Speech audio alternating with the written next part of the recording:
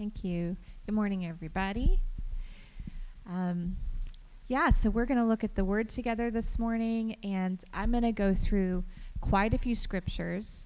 So if you're taking notes, you can jot down the reference, but you probably won't have time to flip to each one. We are going to land at the end at a passage in Philippians that I will ask you to turn to because we'll look in depth there. But I'm going to I'll read the scriptures to you as we go through them. But this morning, what's been on my heart to share for the past few weeks is about purpose. And so we're just going to look at the theme of purpose in Scripture. And I just want to say to us this morning, many of you already know this. Maybe some of you need to be reminded. Maybe some of you don't even believe this, but I want to just say to us this morning that you have a purpose. You, as an individual, you have a purpose. There is a reason that you are here. There's a reason that you live in this time period. There's a reason that you live in this city. There's a reason that you are here in this church this morning. You have a purpose, and none of these things are by accident. God is with you. He is working in your life, through your life. And I just want to lift our eyes this morning by the grace of God, by His Spirit. I'm going to rely on His Word.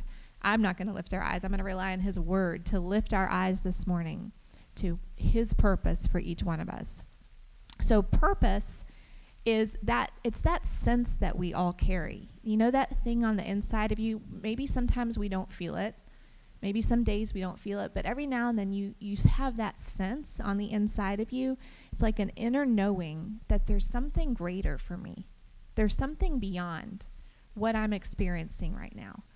There's something more that I'm supposed to walk in. Have you guys felt that before? I think every human feels that at some point.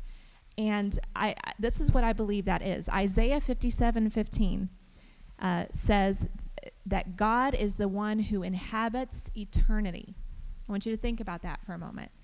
God, the God we worship, Jesus, who we were just singing about, the Father and the Holy Spirit, they inhabit eternity.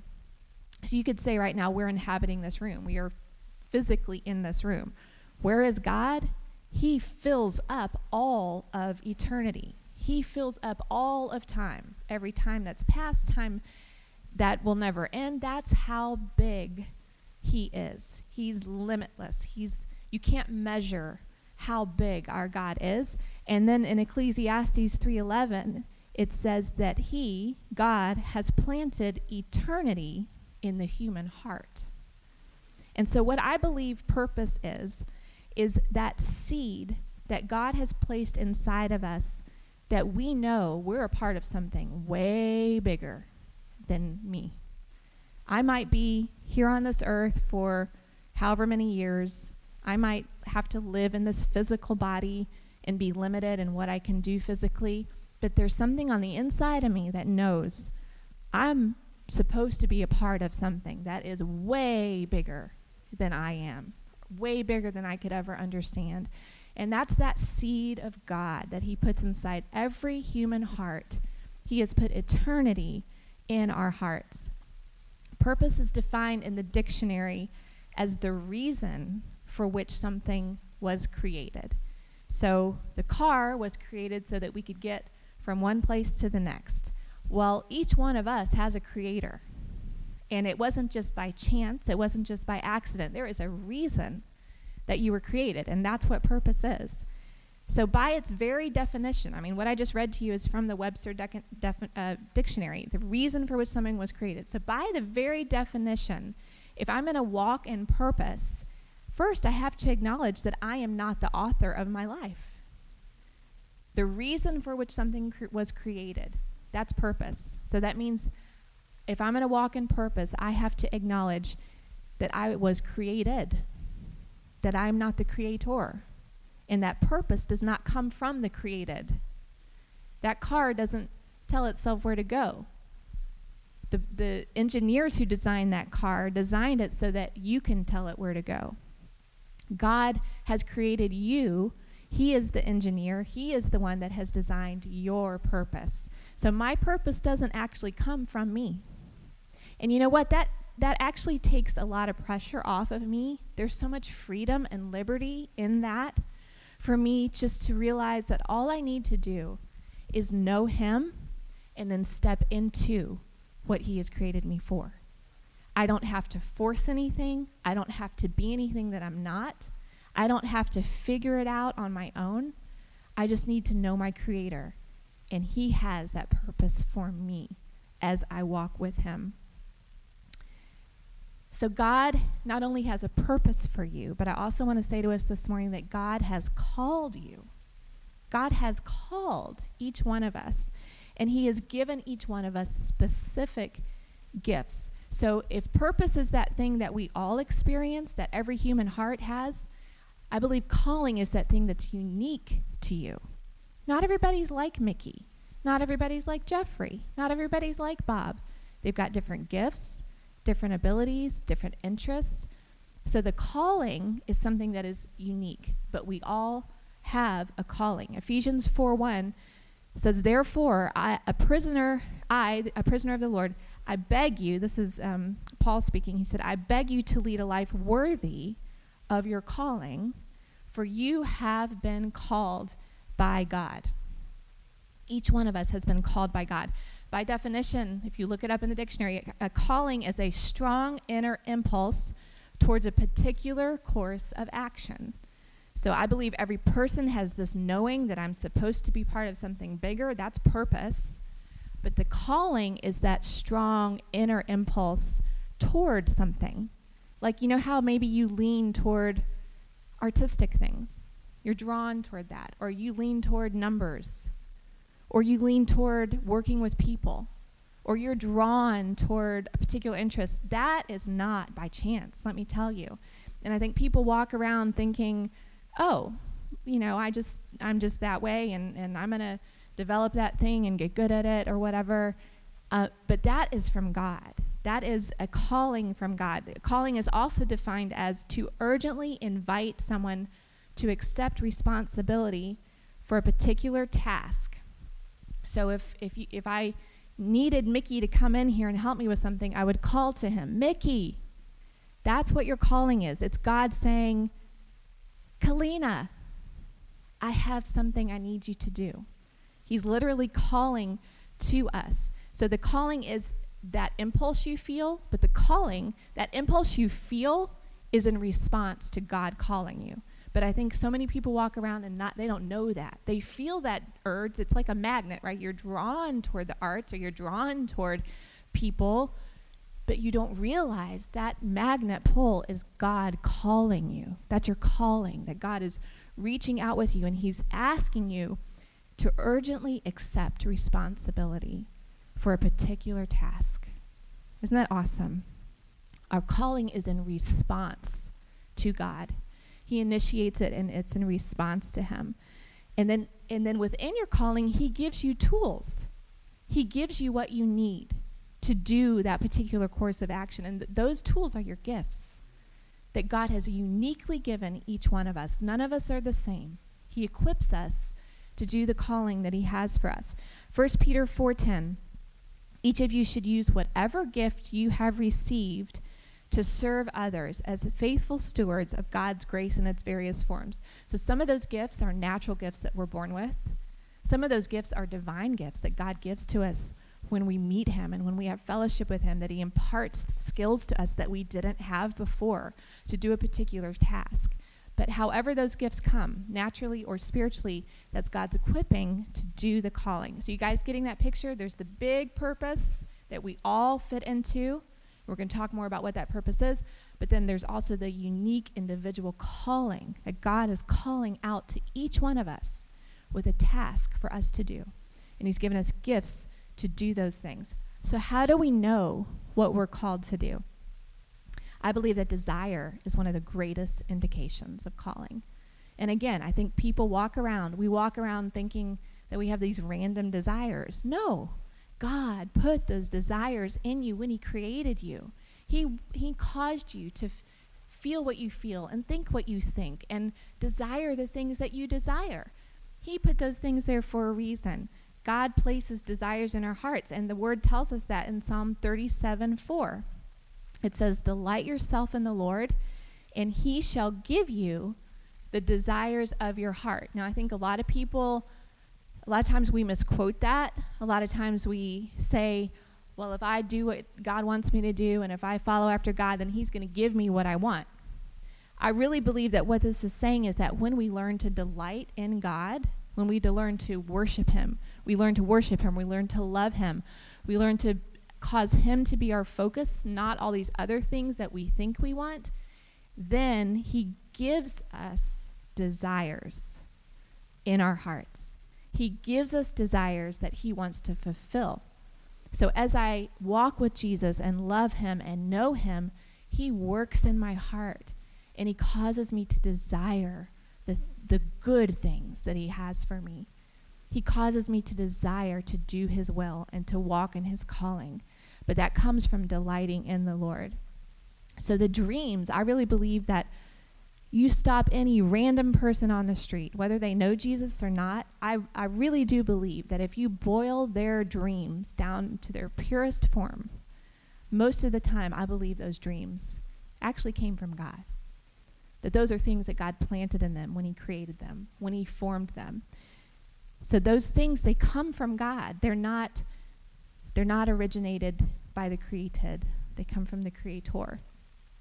But many people live in disappointment and frustration, right? So many people do.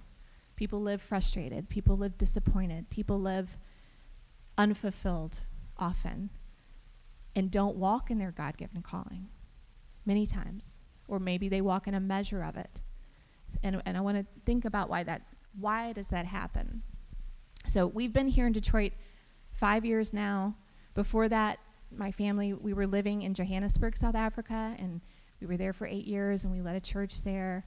And before that, we were living in Georgia, and Paul and I were part of a team that led a church there.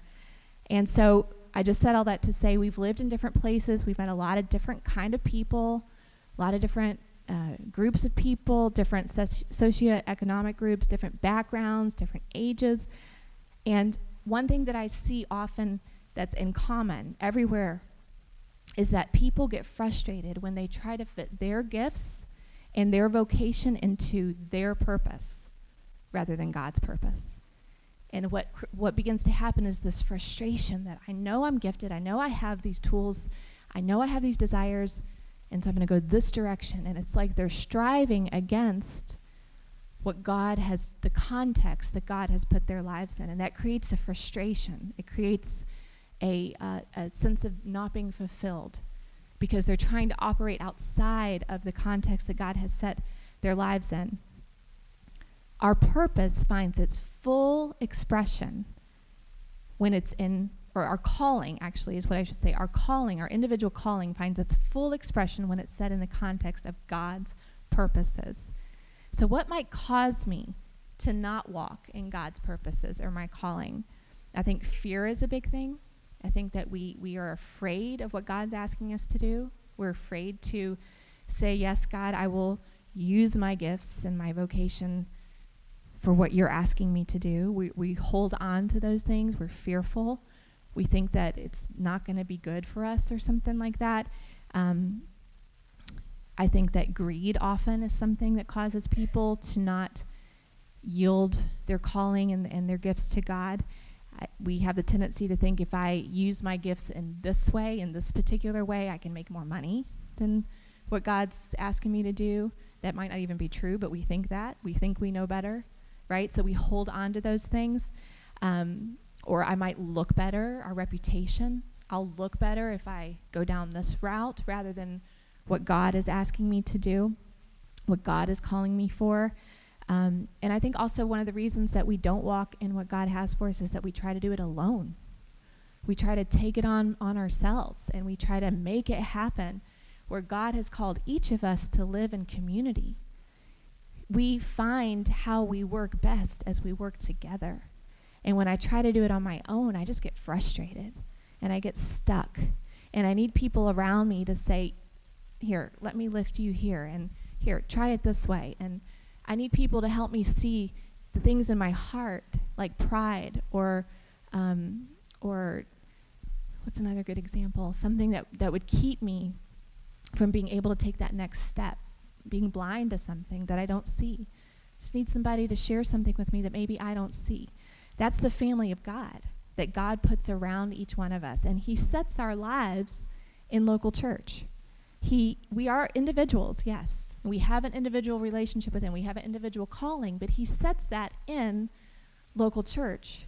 And that's the purpose that we live in. And then it all makes sense. It's like, okay, now I see how my gifts fit in to this bigger picture.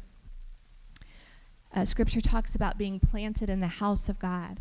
And Scripture uses the analogy of trees that are planted, that when we're planted in God's house, we flourish. We're always green. We grow. But we stunt our growth when we are not planted. If something's not planted, it can't grow. And that's true for our lives. It's true for our callings. It's true for our vocations.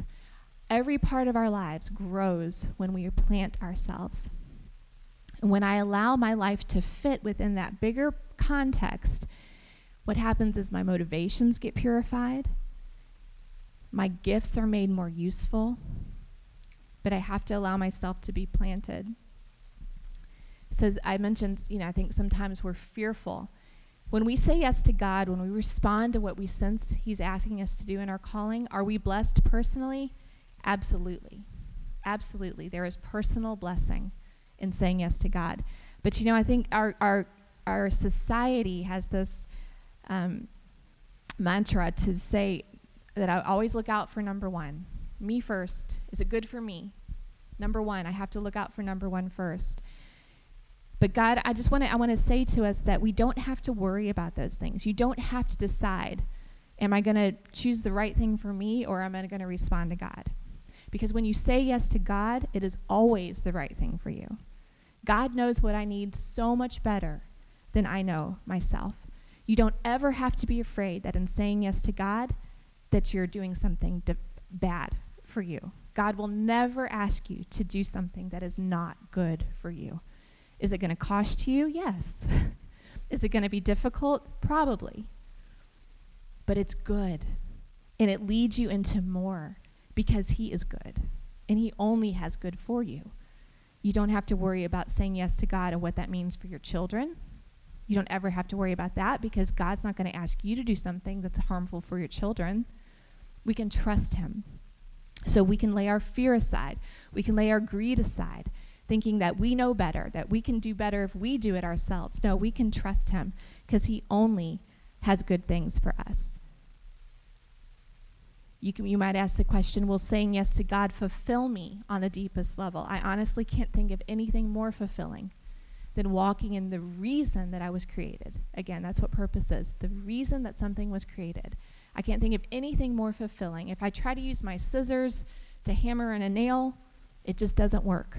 But if I use my scissors to cut a piece of paper, that's fulfilling. It's like, yeah, that works. Well, that's how it is with us. When we submit to what God has for us, it just works. And we realize this is what I was created for, not this other thing that I've been trying to make happen. So because our callings are to be set within the context of God's purposes, that really is how God's promises are fulfilled in our lives. And I think we, as Christians, a lot of times we quote promises, we quote scriptures over our lives, we just pick one out of the Bible and we quote it and we pray it. But did you know that God's promises are for his purposes? So really, God's promises only work when we are living in his purposes. When I'm saying yes to God, responding to him, walking in his purposes, it's in that context that I can quote scripture and pray scripture over my life and see the promises of God fulfilled in my life. The word tells us this in Proverbs 19:21. It says, "Many are the plans in a person's heart, but it is the Lord's purpose that prevails." That we can try to strive against what God is doing and try to say, no, I'm blessed. No, I can, if I can conceive it, if I can believe it, I can conceive it, if I can make it happen. We say all these things, but it's the Lord's purpose that prevails in my life, and that's where his promises work. He's committed to his promises. And he's committed to you because he loves you. But he's committed to his purposes for you. That's what he's committed to. His good things for you. Because that is what's good for you. He's not committed to our plans for us. He's committed to his plans for us. So that is what we can trust him for. That's where his promises work. So we need to make sure that what we're asking for, what we're praying, what we're quoting, what we're, confessing, is that God's plan for me. Then I can believe it with all my heart and trust God in faith for those things. I want to encourage us that calling is not just like what you're called to do in church. Calling, responding to the call of God doesn't just mean, well, am I called to preach? Or am I called to lead a church? Or am I called to lead worship? Those are callings, sure. But your calling is so much more than that. Wherever you are, whatever you do as a job, if you're following after God and if you believe that you're in the will of God, then God has placed you there, right where you are. And he's given you your gifts and your talents to work in that place for a purpose. What is the purpose? It's not just to make a meal if you're working in a restaurant. It's not just to work on the numbers if you're an accountant. It's not just to sell a house if you're a real estate agent. It's so much more than the job description. God has put you there to bring his kingdom into that place. The kingdom of God into that place. To show his love in that place. To bring his goodness where there might be corruption. He has set you there for those reasons. To show people who he is. There are people that we encounter in the workplace that will never come to church, or at least the current state of mind they're in. They're not going to walk in here on a Sunday morning. So God takes you to them to show them what he looks like, to show them how he feels. That is your purpose on that job. Most people, I think, don't realize that, and that's why we get bored in our jobs. That's why we get frustrated in our jobs. That's why we're like, I just can't do this anymore, because we've lost sight of purpose. We've lost sight of the bigger picture.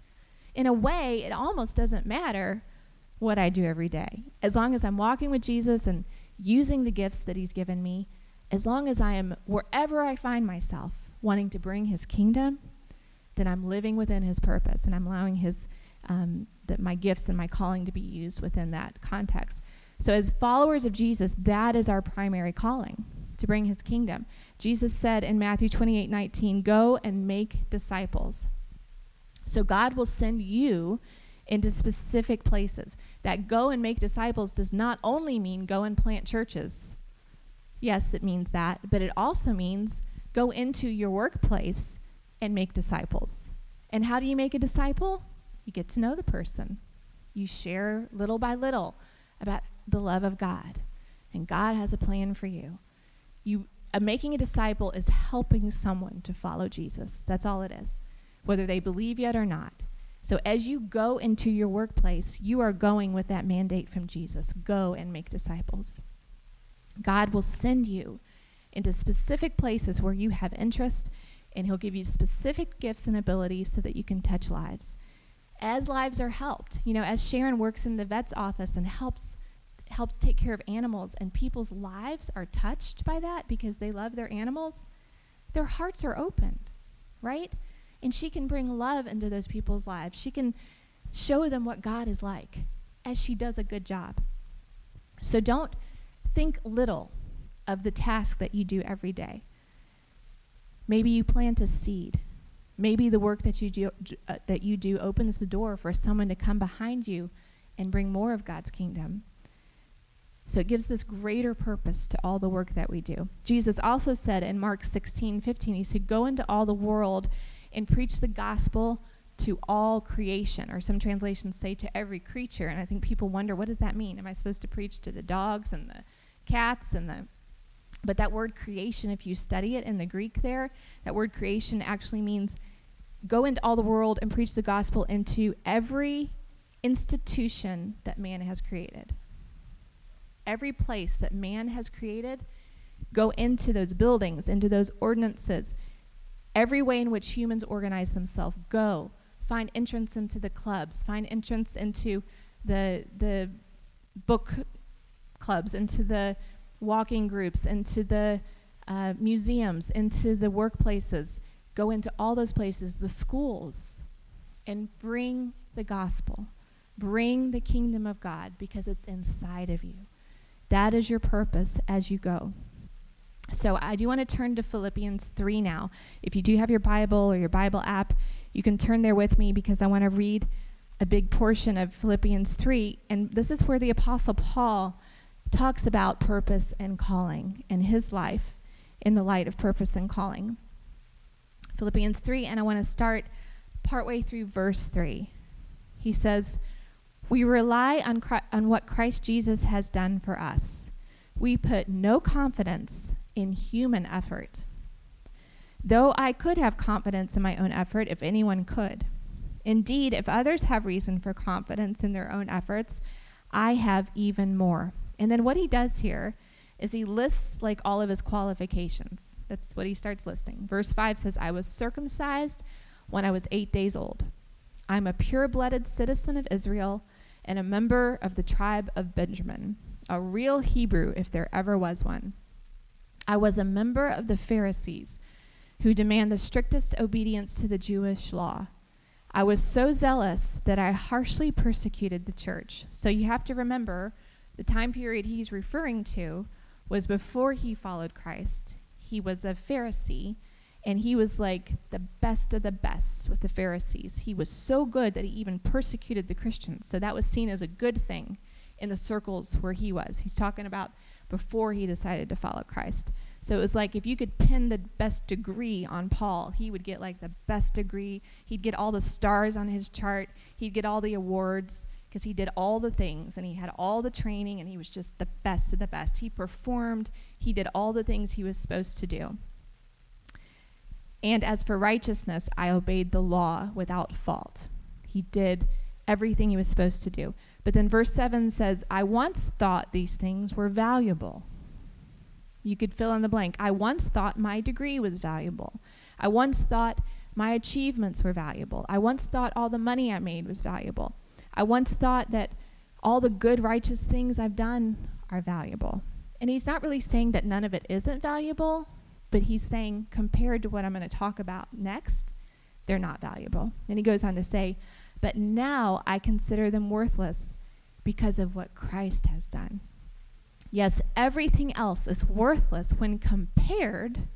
So he's not saying your degree is worthless, but in comparison to what Jesus has done, it is worthless when you compare it with the infinite value of knowing Christ Jesus, my Lord. "For this sake I have discarded everything else, counting it all as garbage, so that I could gain Christ and become one with him." So I want to skip to verse 12. It says, "Not that I have already obtained all this or have already arrived at my goal, but I press on." I want you to imagine a runner in a race.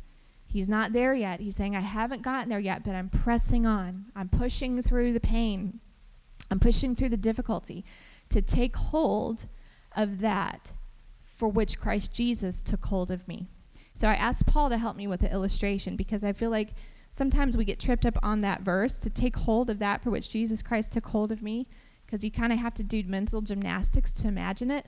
So Peter, would you mind helping us with this? I need you to hold the mic for me for this illustration. So Paul says, I'm going to take hold of that for which Jesus took hold of me. So in this illustration, Peter, will you stand over here? You're going to hold the mic for me, please. In this illustration, Paul is Jesus, okay? And Jesus has taken hold of my life. So he's taken hold of me. He's saved me. He bought me with his blood. He's forgiven me. He's made my life new. He has set me in his church. He has taken hold of me, right? That's what Jesus has done for each one of us. But Paul the Apostle says, I want to take hold of that for which Jesus has taken hold of me. So there's a response necessary from the Apostle Paul and for each one of us that I got to take hold of something now. And so I'm going to take hold of Jesus. I'm going to say, Lord, I now take hold of you. I take hold of everything that you have for me. First, we take hold of our relationship with him. We make it everything in our lives. We make the pursuit of knowing him, which is what Paul's going to say next, everything. And in that place of knowing Jesus, he takes hold of us, we take hold of him. And in taking hold of Jesus, we also take hold of the gifts and the callings that he has for us and the purpose that he has for each one of our lives. Okay, you guys got that? So Jesus takes hold of us, we take hold of him, and let me get down to the next verse. Verse 13. Let's go down to verse 13. No, dear brothers and sisters, I've not achieved it, but I focus on this one thing. Forgetting the past and looking forward to what lies ahead, I press on to reach the end of the race and receive the heavenly prize for which God, through Christ Jesus, is calling us. So earlier in that passage, if you go back up to verse 8, Paul says, everything else is worthless when compared with the infinite value of knowing Jesus, my Lord. I've discarded everything else that I could gain Christ and become one with him. So that is how Paul is finding his calling. He's finding it in that picture we just did with Jesus, knowing Jesus. If I want to know what my calling is, if I want to be able to grab hold of my calling, I have to grab hold of Jesus. That's what Paul is saying. Jesus is everything. Jesus is the reason. Jesus is the object. He is what I'm pressing into. He is what I'm running for. He is the prize. He is everything that we are reaching for. And as I reach for Jesus, as I receive him daily, as I focus on him, as I keep my eyes on him, as I have fellowship with him, in that place of intimacy with Jesus, he gives me my calling. He calls out to me. He gives me my gifts. There's that exchange there that I also grab hold of. I'm not grabbing hold of something to like achieve for God or to do the right thing to make God happy. No, it's in that place of fellowship with Jesus that we experience our calling, and he gives us our gifts in that place of intimacy. 2 Peter 1:10 says, be eager to make your calling sure. Be eager to make your calling sure. Be eager to do the work that you're specifically called to do is what that means. Make your calling sure. Make it known to you. That word eager means be ready to expend energy and effort. And I think sometimes we just want to stay there in that cozy little space with Jesus. But in that space with Jesus, he's doing this exchange with us. And he's like, I've got things for you. I've got things for you to do. I've got gifts that I'm giving you to use. Will you go and do and be, like Mickey shared with us this morning, will you go and be me to people? Will you go and give them what I'm giving to you in this moment of fellowship with me? So that word eager, be ready to expend energy and effort, be devoted to the work. Be devoted to the work that Jesus gives us to do. I want to say to us this morning that we are the only ones who can take ourselves out of the will of God. No one can take that from you. No one can snatch you. Romans 11:29 says the gifts and calling of God are irrevocable. They're irrevocable. Maybe we've allowed them to sit dormant. Maybe we haven't been using them. Maybe we haven't been diligent. But you know what? God doesn't take them away. Isn't that amazing? They don't get taken away from us. Maybe we even abuse what God's given us. Maybe we even use it for our own gain, but they're still there. And at any moment, we can turn back to him and say, Lord, I'm sorry. I want to use what you've given me for your purposes. And we can step right back into that race with Jesus. We can step right back into that intimacy with Jesus and say, Lord, what do you have in mind? What's your purpose for me? What are you calling out to me? How can I respond to what I sense God calling me to do? Get back in the race. Maybe if you haven't been using what God has given you, the desires you have, the abilities you have, the focus that God's given you, the way you see life, get back in the race this morning and respond to God and press on and give yourself, be eager to do the work that you're called to do. Be eager to go into the places where you are working to bring the kingdom of God. Expend the energy and the effort and be devoted to the work that he's given us to do. Whether that work is a very specific thing, like God's called us in this season to plant a church, that's a very specific work, or whether the work is more general, that I'm working, like Paul could say, he's working in real estate. And part of the reason is to fund so that our family can live and do the work of planting a church. But it's more than that. It's also to bring the kingdom into every situation that he encounters. So it's that general and it's specific. We should be eager to do work for God's purposes. And then the very last verse in that Philippians passage that we're looking at, not the last verse, but the last verse I want to read, verse 15, says, "Let all who are spiritually mature agree on these things." Let all who are spiritually mature agree on these things. I think a lot of times, if we're immature spiritually, we're going to be trying to use the scripture or, use what God's given us for our own gain. But a sign of maturity is these things. What do we pull from that, from this passage? If we're spiritually mature, then I don't have confidence in my own efforts, qualifications, or achievements. That's not what I'm leaning on. If you're spiritually mature, the most valuable thing to me is knowing Jesus. If you're spiritually mature, I know that my purpose is found in knowing Jesus. If you're spiritually mature, I know there is a calling for me, and my unique abilities and gifts fit into that calling. And if you're spiritually mature, then I know that my focus should be on Jesus and the work that he's called me to do, which is always about others.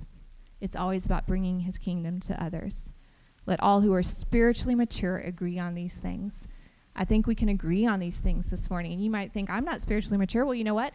We can agree on these things, and saying yes to those things matures you. When I say yes to those things, then I grow in spiritual maturity. It's like maybe I've been over in this lane, and I just need to say, yep, I agree with what the word says there. I'm going to mature. I'm going to use my gifts for what God's purpose is. I'm going to respond to that call. Maybe I've been ignoring it. Maybe I've been afraid to say yes to God. I'm going to respond to him, and you will grow spiritually. You become more spiritually mature so that you can do more and step into more that God has for you.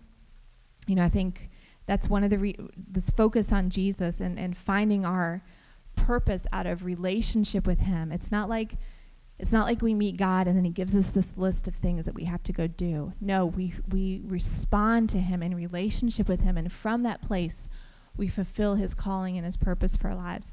And that's one of the reasons here at Border City Church that we love to sing songs about Jesus. I think a lot of times it's very popular right now, even in Christian music, to sing songs about me. Next time you listen to a Christian song on the radio or wherever you are, ask yourself the question, is this song more about me, or is it about Jesus? Is this song about the way I feel in my life and, or is it about Jesus? And that's one of the reasons we love to focus on Jesus, because we know that as we focus on him, everything else gets taken care of. He pulls our lives into his purposes. And yes, he blesses us. And yes, he heals us. And yes, he takes care of us as we focus on him. So that's so important, even in walking in your calling. There is no end to what we can uncover as we simply focus on Jesus and then allow him to lead us to minister to people. There's no end to the excitement of that. There's no end to the possibility, because Jesus is limitless.